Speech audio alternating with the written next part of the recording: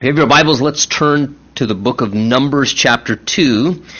If you weren't here with us last time, we began a new study in the book of Numbers. We sort of talked about some of the overall aspects of the book of Numbers, gave a little bit of background, so that study is available online. If that would kind of help you to lay the foundation, we just talked about some of those things and went through the first chapter. Again, the book of Numbers, in essence, is God's historical record for us of the wanderings or the journey of the children of Israel through the wilderness season that they went through. And again, just a reminder to us, even as in the book of Genesis, we see that God is the God of origins, that God is the source, the beginning, the origin of everything in our lives.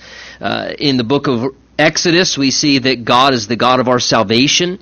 He's the God of our redemption. He's the God who shed His blood for our redemption and pays the price for our salvation. In the book of Leviticus, we saw that God is our holiness and that God is our reason and our focus for worship. And God spoke to us about how He is to be worshipped specifically because of who He is. And now the book of Numbers really reveals to us God as the God of our journeys. And all of our lives include a journey, whether it's that journey from the day of our birth to the day of our death. God loves us. God has His hand upon our lives in a sense and is seeking to draw us and to steer us and to guide us and direct us just because of His lovingness and His graciousness towards all of our lives, even if we're resistant from Him and running from Him. God's persistent and He will chase us and pursue us, and even in the midst of our disobedience continue to keep trying to reach out to us and reveal Himself to us. But certainly as a child of God, as a believer, when we make a commitment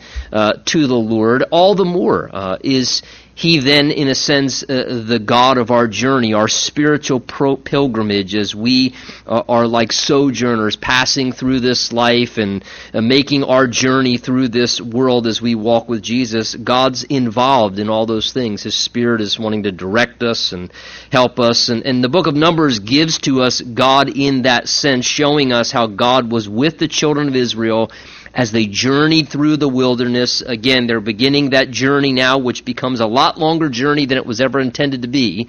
We know because of their disobedience, it becomes almost a 4-decade process, almost 40 years, what could have been maybe in about 2 weeks' time. But because of their disobedience and their unbelief, and they're not trusting the Lord and obeying the Lord, unfortunately, they put themselves through a lot more testing and trials, but yet God was so gracious. Even in the midst of that, He took care of them, He preserved them, but yet He was the God who was with them in all of their journeys. And chapter 1 gave to us, really part of the reason why we see the book of Numbers called the way it is, sort of a census or a numbering of the children of Israel. Chapter 26 will take another census. That's why we get this title of the book of Numbers, because it's a time where God numbers the people on 2 different occasions historically. And chapter 2 now begins to give to us God setting some structure into the life of the congregation of Israel now. He's beginning to work among them. Again, this is some 2 to 3 million people. I mean, an immense group of people journeying through the wilderness. So God, as a result of that, begins to implement now some structure and order and what would be necessary so that they could efficiently and productively move together in a collective movement of people as they journey through the wilderness. Now, chapter 2 will give to us basically the layout of how the different tribes of the children of Israel were to camp, where they were specifically to set up. Again, if you can imagine this large multitude of people moving, and then when they would settle down and God would lead them to stop, when they would set up camp, I mean, it could be a real pandemonium and quite a disorganized thing if it weren't for God giving some instructions. So God says, look, I want this group to camp here, and God sets structure and order and tells each person where their place is to be and gives that to us here in this second chapter. So look with me, chapter 2, verse 1. It says, "The Lord spoke to Moses and to Aaron, saying, Every one of the children of Israel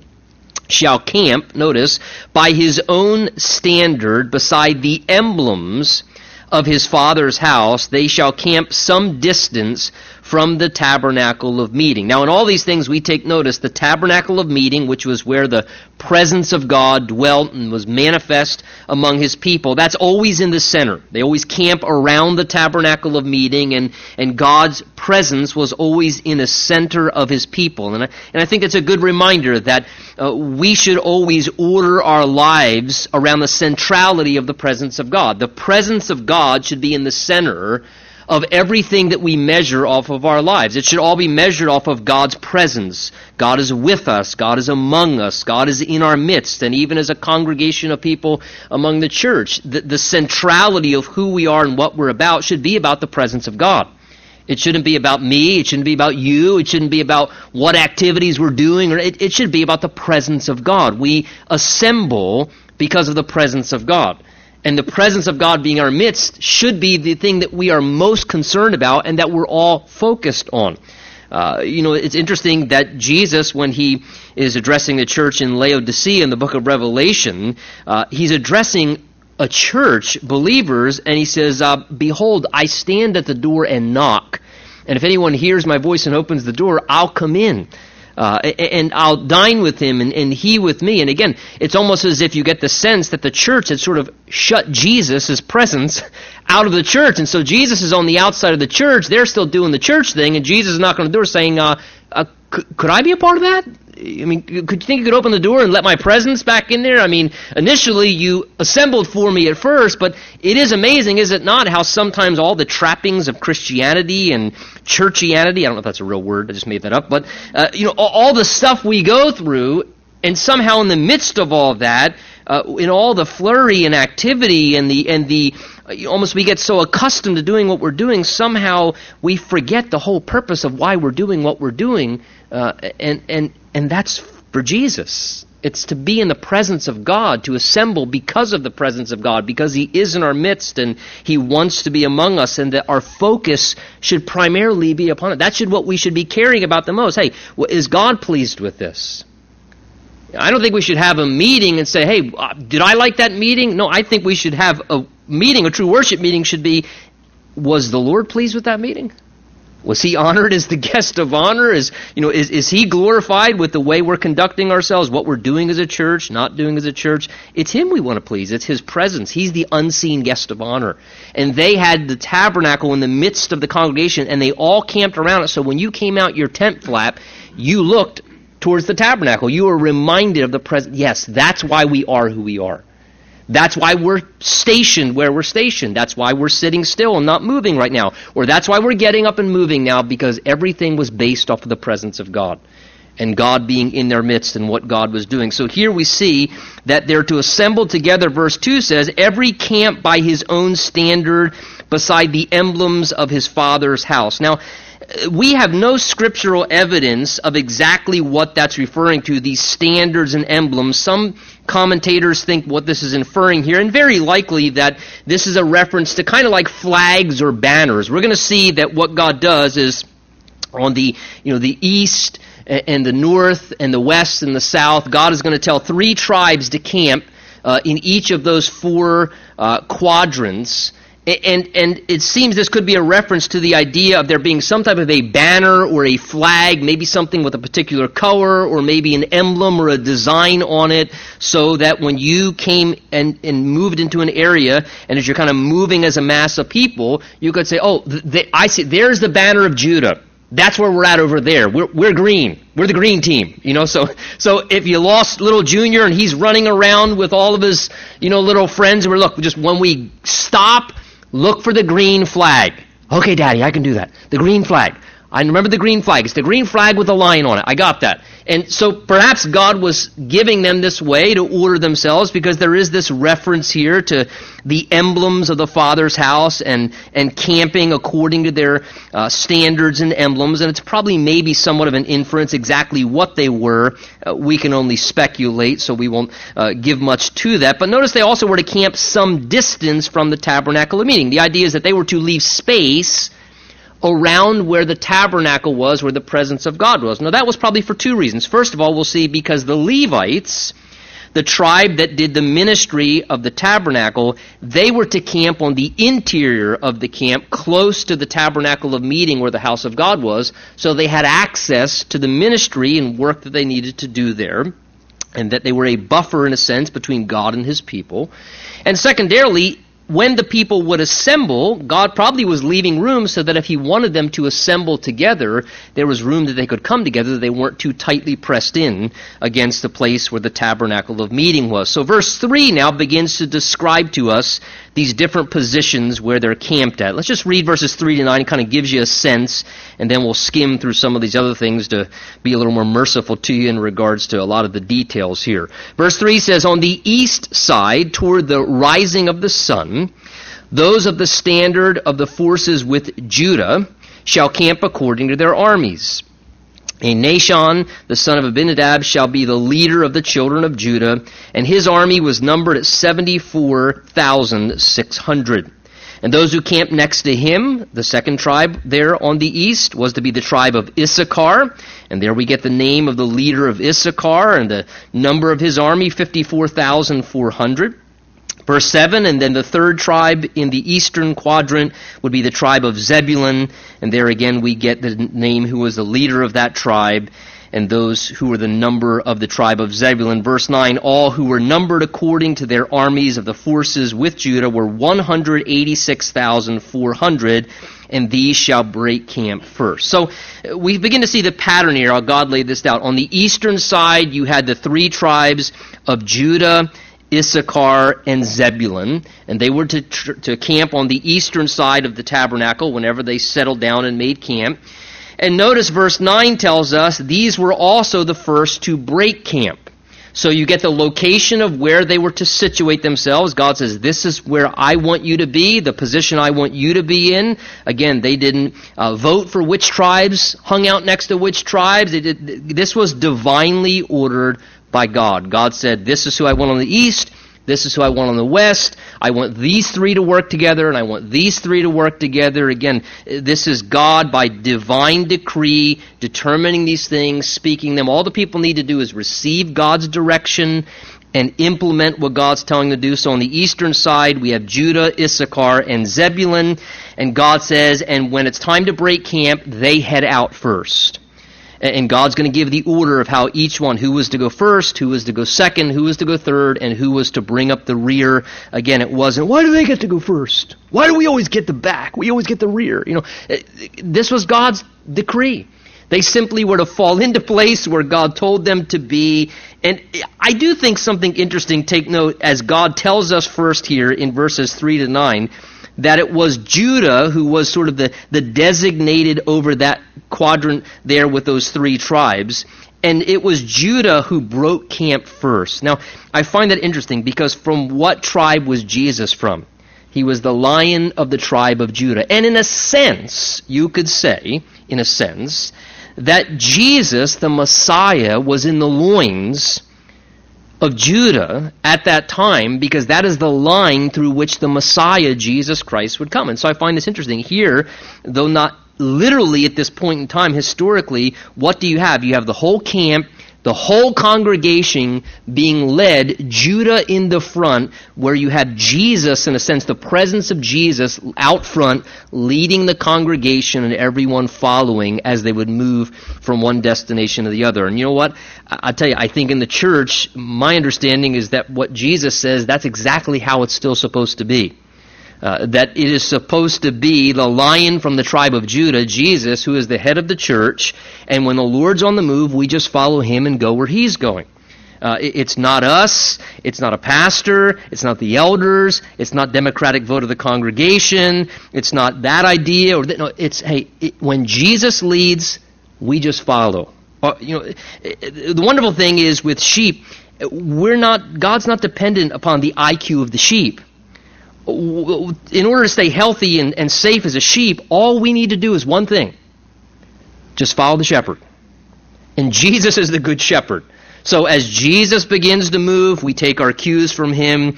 We follow when he leads and where he leads. And interesting here, I just find it not a coincidence that Judah is the first to break camp as they would move forth. Now, verse 10 down through verse 17 then gives us the southern side. And notice on the south side, those who camped on the south, verse 10, was to be the tribe of Reuben.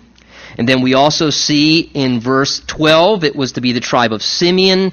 And verse 13, the tribe of Gad. So we have Reuben, Simeon, and Gad on the southern side to camp. And it gives us the number there in verse 16 that they were 150,450, and they were to the second group to break camp. Verse 17 gives us a little insight that the tabernacle of meeting shall move out with the camp of the Levites. Look what it says here, who were in the middle of the camp. So that's what we were just talking about. The tabernacle would be traveling with the Levites who were centrally located between all the camps. They would move out, everyone in his place. Verse 18 then tells us, down through verse 24, who was to camp on the west, and on the western quadrant it was to be the tribe of Ephraim, verse 18, the tribe of Manasseh, verse 20, and then verse 22, the tribe of Benjamin. So those three tribes were to station themselves and camp on the western side, and it says, verse 24 at the end of it, that they were then the third group to break camp. It's the fastest we've ever gone through a chapter, hasn't it? I can just see the smiles on your face. Verse 25 tells us then on the northern side was the last three tribes. Again, we're not considering Levi here because they were centrally located in the middle. So verse 25 down through verse 31 tells us on the northern side was to camp Dan. Verse 27, the tribe of Asher. And verse 29, the tribe of Naphtali. And all of them together numbered, verse 31, 157,600, and they were to break camp last. So they were to bring up the rear guard. And you know what? God probably had purposes in that, because at times you would be vulnerable. You'd be attacked from the rear. That was just as important as leading the way was, supporting what would happen from the rear, because you were vulnerable if someone tried to attack you from behind. So this was an important role, and God purposely put who he wanted in that place to function in that capacity. Now, there are those that say, and I'm just going to throw this out, and some of you perhaps have probably ever heard this before, that when you look at how these tribes, God asked them to camp, 3 on the north, 3 on the south, 3 on the east, 3 on the west, and when you look at the numbers numerically, there are those who portray this and say that if you look down from above, what you would in essence see the way God tells them to camp, and the numbers would be a symbol of the cross. Very possible. I mean, it's very interesting. Again, this is a Christocentric book, a Christocentric Bible that we have. It's all about Jesus, and as we talked about last week, in all of these things, God sets them before us. Yes, they're literal things that happen, but God is revealing Jesus all throughout Scripture. It's very interesting. We're going to see in the book of Numbers later on that when Balak is asking Balaam to curse the people, as he looks down upon them, and he looks down upon their camp, there's something that just unsettles him and astonishes him. And I can't help but to wonder if maybe, again, because remember, the Spirit comes upon him and he can't curse them. He tries to bring a curse upon them, and every time he tries to curse them, remember what happens? He blesses them. Again, if somebody's under the cross of Christ, if my life is under the blood and the sufficiency and the redemption of Jesus Christ, the devil has no access to curse, destroy, or in a sense take charge. I'm under the blessing and the anointing and the safety and the covering of Jesus. So again, was it because he was seeing, in a sense, the cross, that the Spirit of God was coming upon him, and therefore just blessing would come out of his mouth because of that blessing of what it's like when we're under the life and the person of Christ? Very possible. We're not certain. Verse 32 then tells us, these are the ones who were numbered of the children of Israel by their fathers' houses, all who were numbered according to their armies of the forces, total were 603,550. But the Levites, take notice verse 33, because this ties to what we're looking at ahead. The Levites, as we said, they were not numbered among the children of Israel, just as the Lord commanded. So again, they're numbering this tribe, but God says, don't number the Levites. That's a specific instruction. We're going to see why in the next chapter. But God tells them not to do this. Now, again, very critical. What?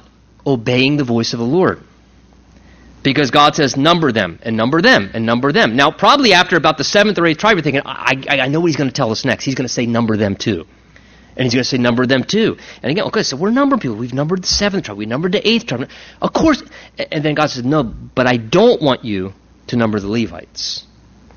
And again, what a great reminder. We are to do what God tells us to do when God tells us to do it, and only when God tells us to do it.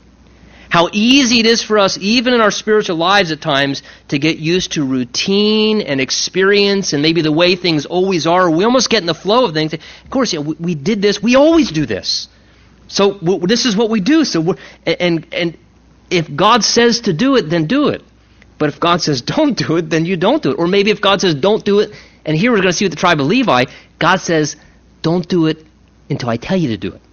Because not too far after this, we're going to see in the next chapter, God's going to say, now number the Levites.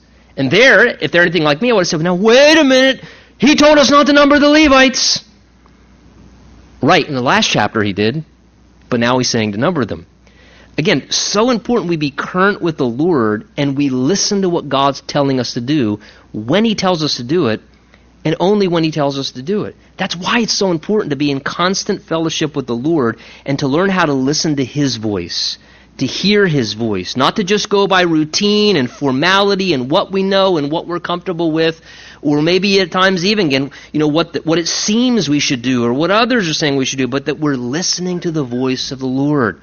We're staying in step. I think the greatest illustration of that, one of the greatest ones, is with the book of Genesis chapter 22, where God tells Abraham to sacrifice Isaac. And he tells him to sacrifice Isaac. Abraham obeys, gets the wood, gets the fire, they're heading up the mountain, right? He got the knife in his hand. And when he gets everything all set up, he ties, and the son allows him to be bound to the altar. They've committed together to do this in faith and obedience. It probably took everything within them, every fiber within them as a father and a son are saying, why would God ask us to do this? You're the promised child. Why would God ask us to crucify and to put to death, a death blow, the very thing that we waited so long for? This is going to destroy his entire plan. You are the promised son. And he raises the knife, and they finally brought himself to the place of obedience. Then God says, stop. Don't do it. Now, if I'm Abraham, I'm going, that can't be God. Because God told me to do this. Right, he did. But now God's telling you don't. And if Abraham didn't listen to God, what would he have done? He would have made a bloody mess, and no pun intended with that. He would have made a bloody mess. I know what I'm... Right, God did say that, but if God communicated a new signal, a different message, we have to be current with the Lord. It's good to be obedient. It's good to listen to the Lord in our lives. We can't go off of yesterday's message. We have to stay current with the Lord in his word, in prayer, listening to his voice, and being obedient to what he's showing us to do. Now this has become the longest chapter. Let's get going. So the Lord says, don't number those Levites. The children of Israel did according, notice, they were obedient, that all that the Lord commanded Moses. And that's always when things are well, when we do what God commands us. So they camped by their standards and broke camp, each one by his family, according to their father's houses. Now chapters 3 and 4, if you did read ahead, basically now begin to deal with the priests and the tribe of Levi, and God asking to take a census of them and explaining some of their duties and ministries as those who would serve as the tabernacle ministers. Chapter 3 verse 1 says, now these are the records of Aaron and Moses when the Lord spoke to Moses on Mount Sinai, and these are the names of the sons of Aaron. Remember, Aaron was the high priest. He's from the tribe of Levi, but he's particularly the one who God set aside, Aaron and the Aaronic line, the family of Aaron within the tribe of Levi. And the names of his sons were Nadab, the firstborn, Abihu, Eleazar, and Ithamar. These are the names of the sons of Aaron. They were the anointed priests. Again, not every Levite was a priest. You had to specifically be of the line of Aaron, that family within the tribe. They were the anointed priests whom he consecrated to minister as priests.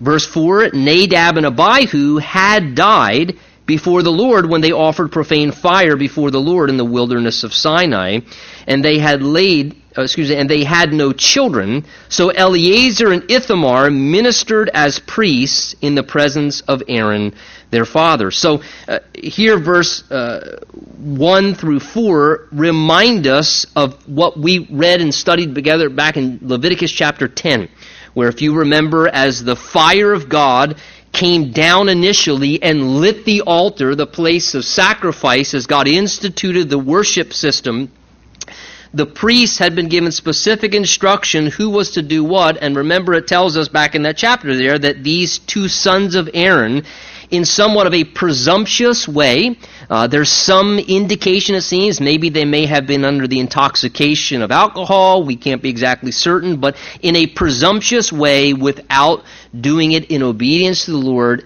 they went in with some sort of unauthorized fire and brought that into the presence of God, and as a result of that, God, being zealous for His glory, actually judged them severely, and they actually lost their lives. They were put to death, and God spoke and said, "Before the people, I must be regarded as holy." So again, whether this was them intruding into things they were not supposed to, whether this was them trying to draw some type of glory or attention to themselves as those who ministered before God's people, which again, God says, "I'll share my glory with no other." The quickest way to kill effectiveness in any ministry opportunity is to begin to seek glory for ourselves and to rob God of His glory. So God gives here this reminder as He's going to now give some instruction to the tribe of Levi and to Aaron and his sons of what their roles and specific functions were. God gives them a reminder, look, this is a sacred duty. This is not a trivial thing to have the privilege to serve me. This is something that should be reverently valued and cherished as a stewardship. We should never get overly casual with the things of God. Again, as Christians, we need to remember, look, this is a blood-bought church. We need to keep our fingerprints off as much as possible. This is a blood-bought privilege to be able to minister and to serve God and to serve His people. And here God reminds them of what happened and how these two sons lost their lives and the grief in that, the tragedy, the utter ruining of what could have been a great opportunity, and how God had to deal severely with them in that particular situation. And just sort of, again, I think bringing reverence to them and reminding us now that Aaron is down two sons and God had to, in essence, replace them, which all of us are replaceable. And God had to replace them with the other two sons. We'll see Eleazar and Ithamar. They then had to step in and fulfill some of these roles apart from their brother's presence anymore. Verse 5, the Lord spoke to Moses and said to him, "Bring the tribe of Levi near and present them before Aaron the priest, that they may," notice, this would be their role, the tribe of Levi, "serve him. And they shall attend to his needs and the needs of the whole congregation before the tabernacle of meeting to do the work of the tabernacle.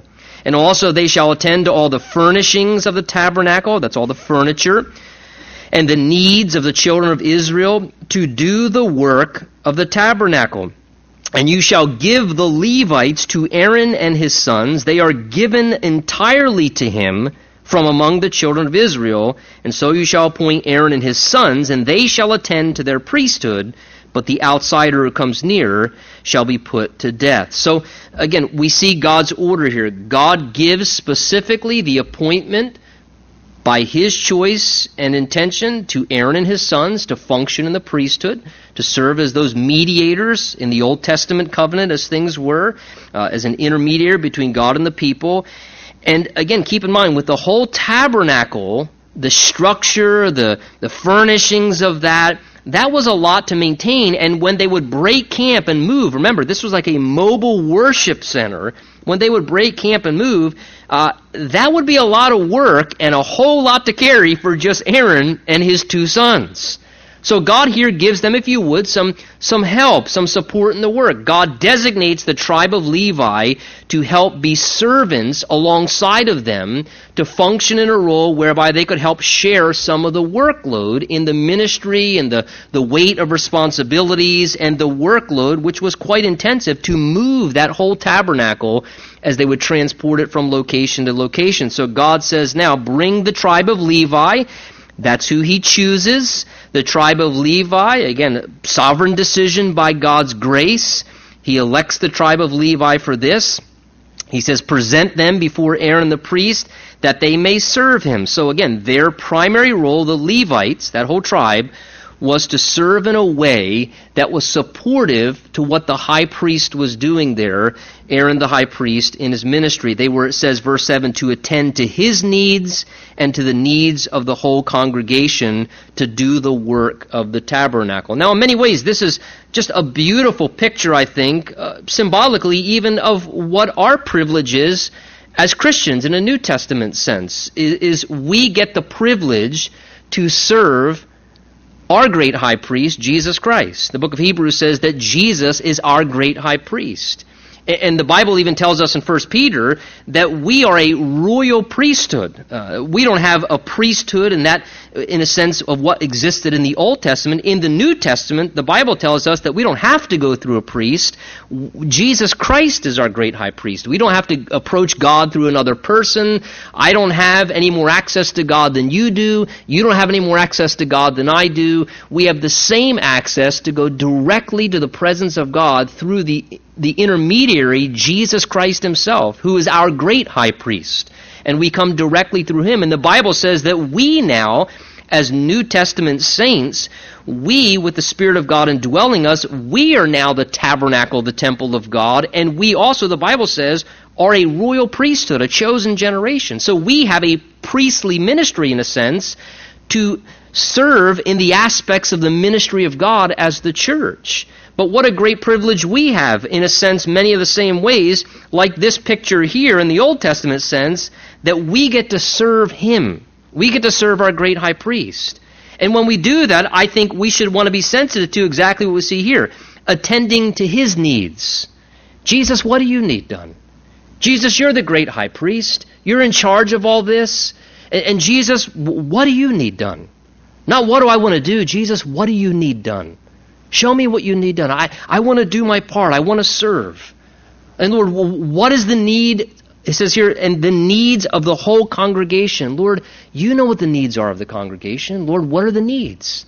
How can I serve? What can I do to serve you and to meet the needs that are on your heart and your agenda? And what can I do to serve the people whom you love and who you bought with your blood and who you care about and you want to minister? How can I function in that role? And again, notice the repetition, verse 7 as well as verse 8, again, to do the work of the tabernacle. Again, verse 8, to do the work of the tabernacle. You can't miss those terms when you're talking about serving the Lord and functioning in any capacity of ministry.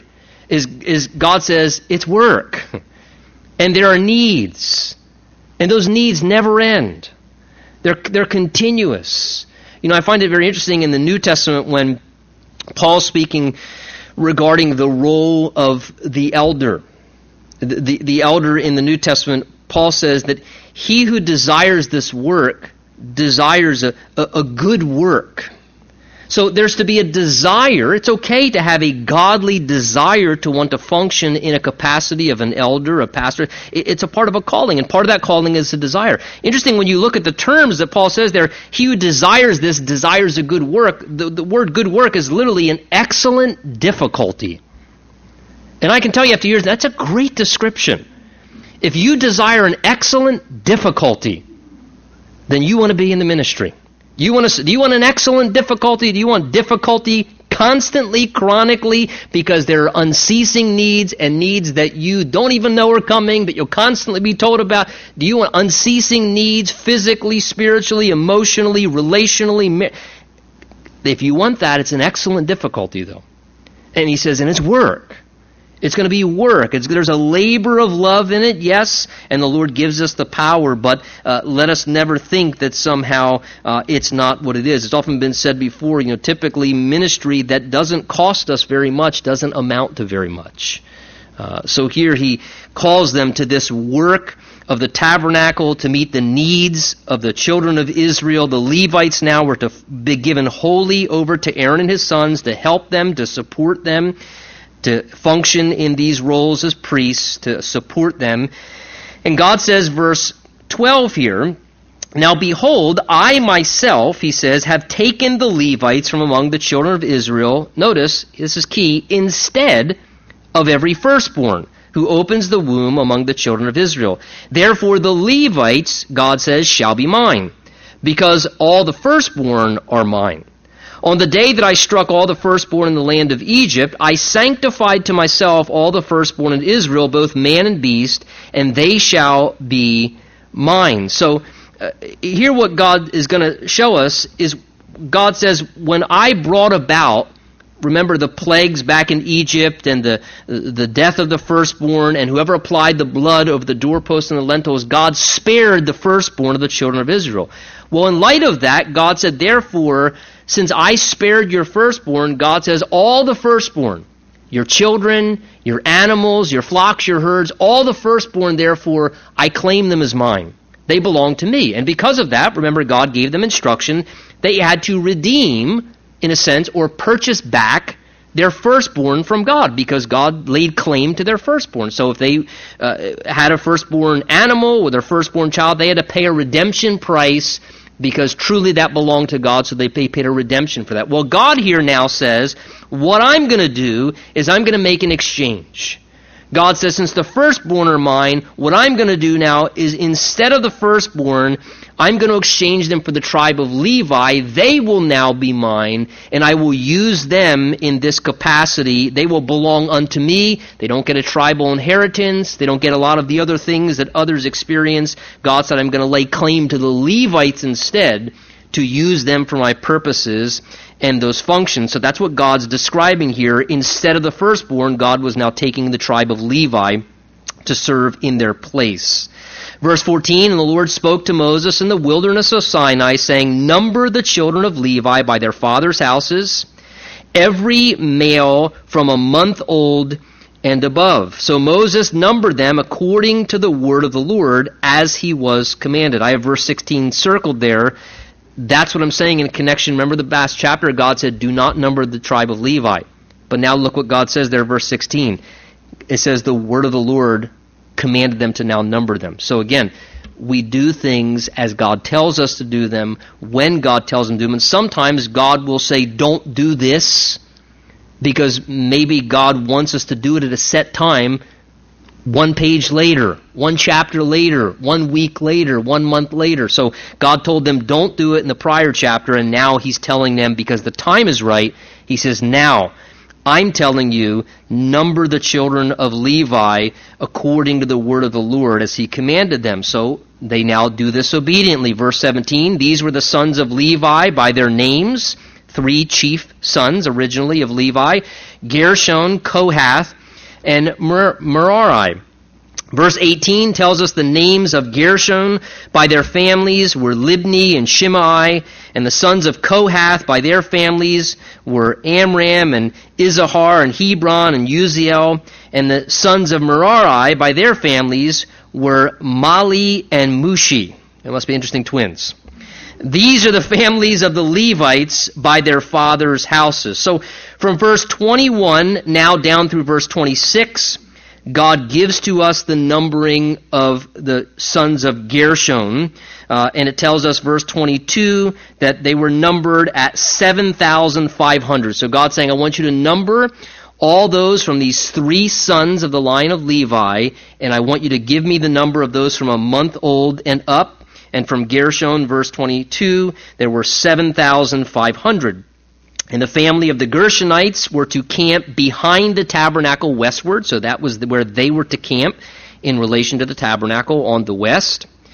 And the leader of that household was Eliasaph, son of Lael, verse 24. Verse 25 says their duties, the duties of that particular family within the tribe of Levi, was the tabernacle of meeting, including the tabernacle, the tent and its covering, the screen for the door of the tabernacle of meeting, the screen for the door of the court, the hangings of the court which are around the tabernacle and the altar, and their cords according to all the work relating to them. So the Gershonites, their specific responsibility when they would take down the tabernacle tent structure and move on to journey before they reset it up, their primary responsibility, you can see, was primarily all of the coverings. Remember, the tabernacle, when we looked at it, was a tent-like structure. It had a frame infrastructure, but then remember, it had 4 different large coverings that went over top of it. And then it also had like a linen, in essence, fence that went all the way around. Now these were big coverings. These were like big tarp-like things. So their responsibility was to take these things down and to transport them, in essence. Verse 27, we then get instruction for the people of Kohath. And it says that their number from 1 month old and up, verse 28, from the sons of Kohath was 8,600. Verse 29 says they were to camp on the southern side of the tabernacle. And verse 31 says that their duty included, this was their specific responsibility, the table. That was the table of showbread. The lampstand, remember that was inside, the menorah, the lampstand. The altars, the utensils of the sanctuary with which they ministered, the screen, and all the work relating to them. So basically their role was to take the interior furnishings, the table of showbread, the golden lampstand, the altar of incense. That was their job. When it was time to break camp, they collected those things and they carried and transported those things at God's direction. Verse 32 says that Eleazar, the son of Aaron, was to be chief over the leaders of the Levites with oversight of those who kept charge of the sanctuary. So that was specifically Eleazar's delegated responsibility. He was responsible to provide oversight over some of the leadership. So there were leaders, but then he was to provide oversight over that leadership group, in a sense, under God's direction. Verse 33, we're then told, thirdly, from Merari came the family of the Malites and the family of the Mushites. There they are again. And verse 34 says there were 6,200 of them. Verse 35 says they were to camp on the northern side of the tabernacle. And their appointed duty, verse 36, included the boards, its bars, its pillars, its sockets and utensils, and all the work relating to them, and the pillars of the court and all around with their sockets, verse 37, and their pegs, and even the cords themselves of the tent. So their basic responsibility, all the infrastructure. Again, remember, those boards were all overlaid with gold. These were some heavy things. So their job was the actual structural portion of the tent-like tabernacle. They carried the pillars and the boards and different sockets and pegs. That was their responsibility to transport those things. And then verse 38 tells us on the eastern side was where Moses and Aaron and his sons, they were to camp on the eastern side of the tabernacle, which is where the entrance was, because they were to be keeping charge of the sanctuary to meet the needs of the children of Israel. But the outsider who came near was to be put to death. So verse 39 says, all those numbered of the Levites whom Moses and Aaron numbered at the commandment of the Lord, all those in total was 22,000. So from those three families, Merari, Kohath, and Gershon, of their descendants, you then had 22,000 Levites at this point. And God says, verse 40, number all the firstborn males of the children of Israel from a month old and above, and take the number of their names, and you shall then take the Levites for me, I am the Lord, instead of the firstborn among the children of Israel. And the livestock of the Levites instead of all the firstborn among the livestock of the children of Israel. So Moses numbered the firstborn among the children of Israel as the Lord commanded him, and all the firstborn according to the number of their names from a month old and above, and those were numbered were 22,273.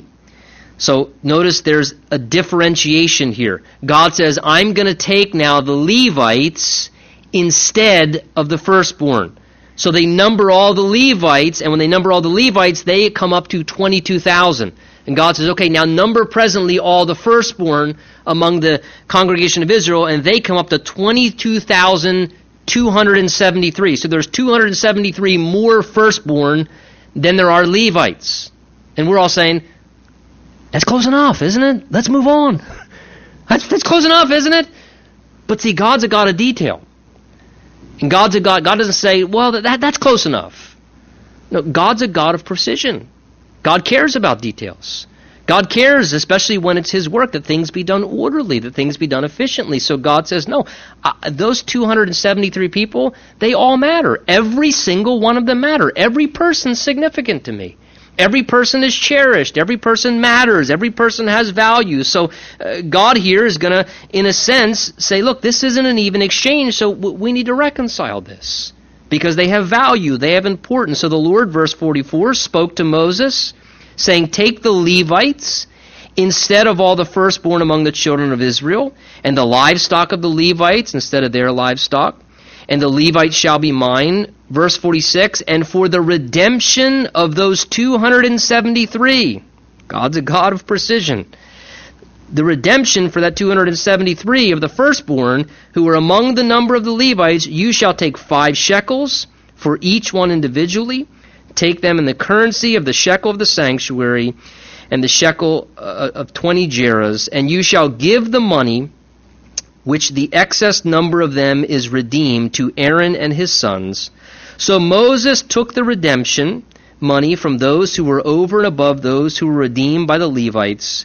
From the firstborn of the children of Israel, he took the money, 1,365 shekels, according to the shekel of the sanctuary.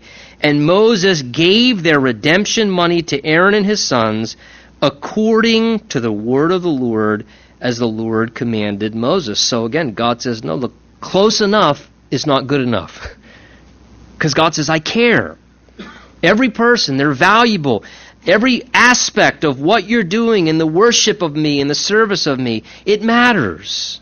Every part of it. So God says, look, here's how we're going to reconcile these two. So what there's going to have to be an exchange made. So God says, pay a redemption. There was a redemption price that had to be paid for those additional 273, a redemption price to sort of mete out the differentiation that existed there. So again, God did things in a way that was equitable and just and fair and orderly, because that's representative of the God that he is.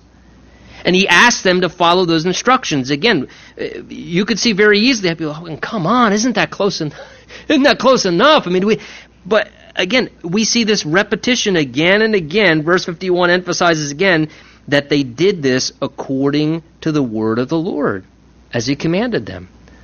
So God instructs them to do this, and they follow according to what God says. And again, I just think these kind of things, again, to us, we think, oh, details and records and, but again, it's just a reminder to us that, again, keep in mind who God is.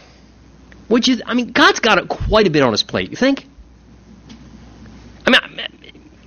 Creating everything, controlling the whole cosmos, keeping every one of our hearts beating, keeping you breathing, keeping us sane, keeping us alive, navigating the angels to keep us alive, maintaining the problems of the world, orchestrating prophetic events, saving souls. God's got a lot on his, but look how God, who is so awesome and so powerful, he's not above or too busy for the minutia of everyday details and individuals.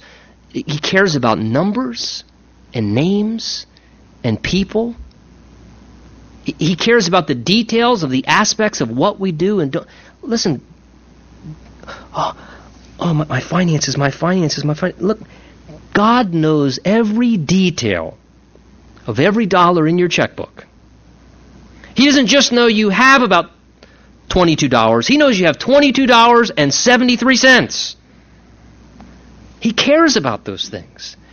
When we do things for the Lord, he doesn't say, okay, well, just whatever. As long as I get the general thing, I can entertain the kids for, an hour. As long as I can keep them from strangling one another and me for an hour, I did children's ministry. No, I don't think so. I think God says, no, I care. I care that there's effort and endeavor and that there's the best effort possible to help every one of those little kids, whether they're 3 or 7 or 12, to grab hold of my truth at their level and to understand it. Whether we're teaching the Word of God, whether we're leading music, I think God cares about every note. I think he cares about every song. Again, am I saying that God wants us to be in this legalistic lifestyle? No, but what I'm saying is God cares. He's concerned. Whatever we do, we should do for the glory of God. And whatever we do, we should know, listen, God is involved in everything. Hey, tonight, the Lord is aware of every detail of your life. He knows your name. He knows your situation. He's aware of exactly what's going on, and not just generally, specifically. He knows. He has record of it. The Bible says that even our tears are recorded. For some of us, our book is this big. It's just a pamphlet.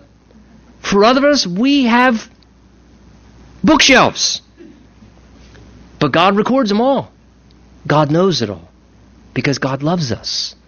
God cares. And tonight, in light of that, what has the word of the Lord been saying to you?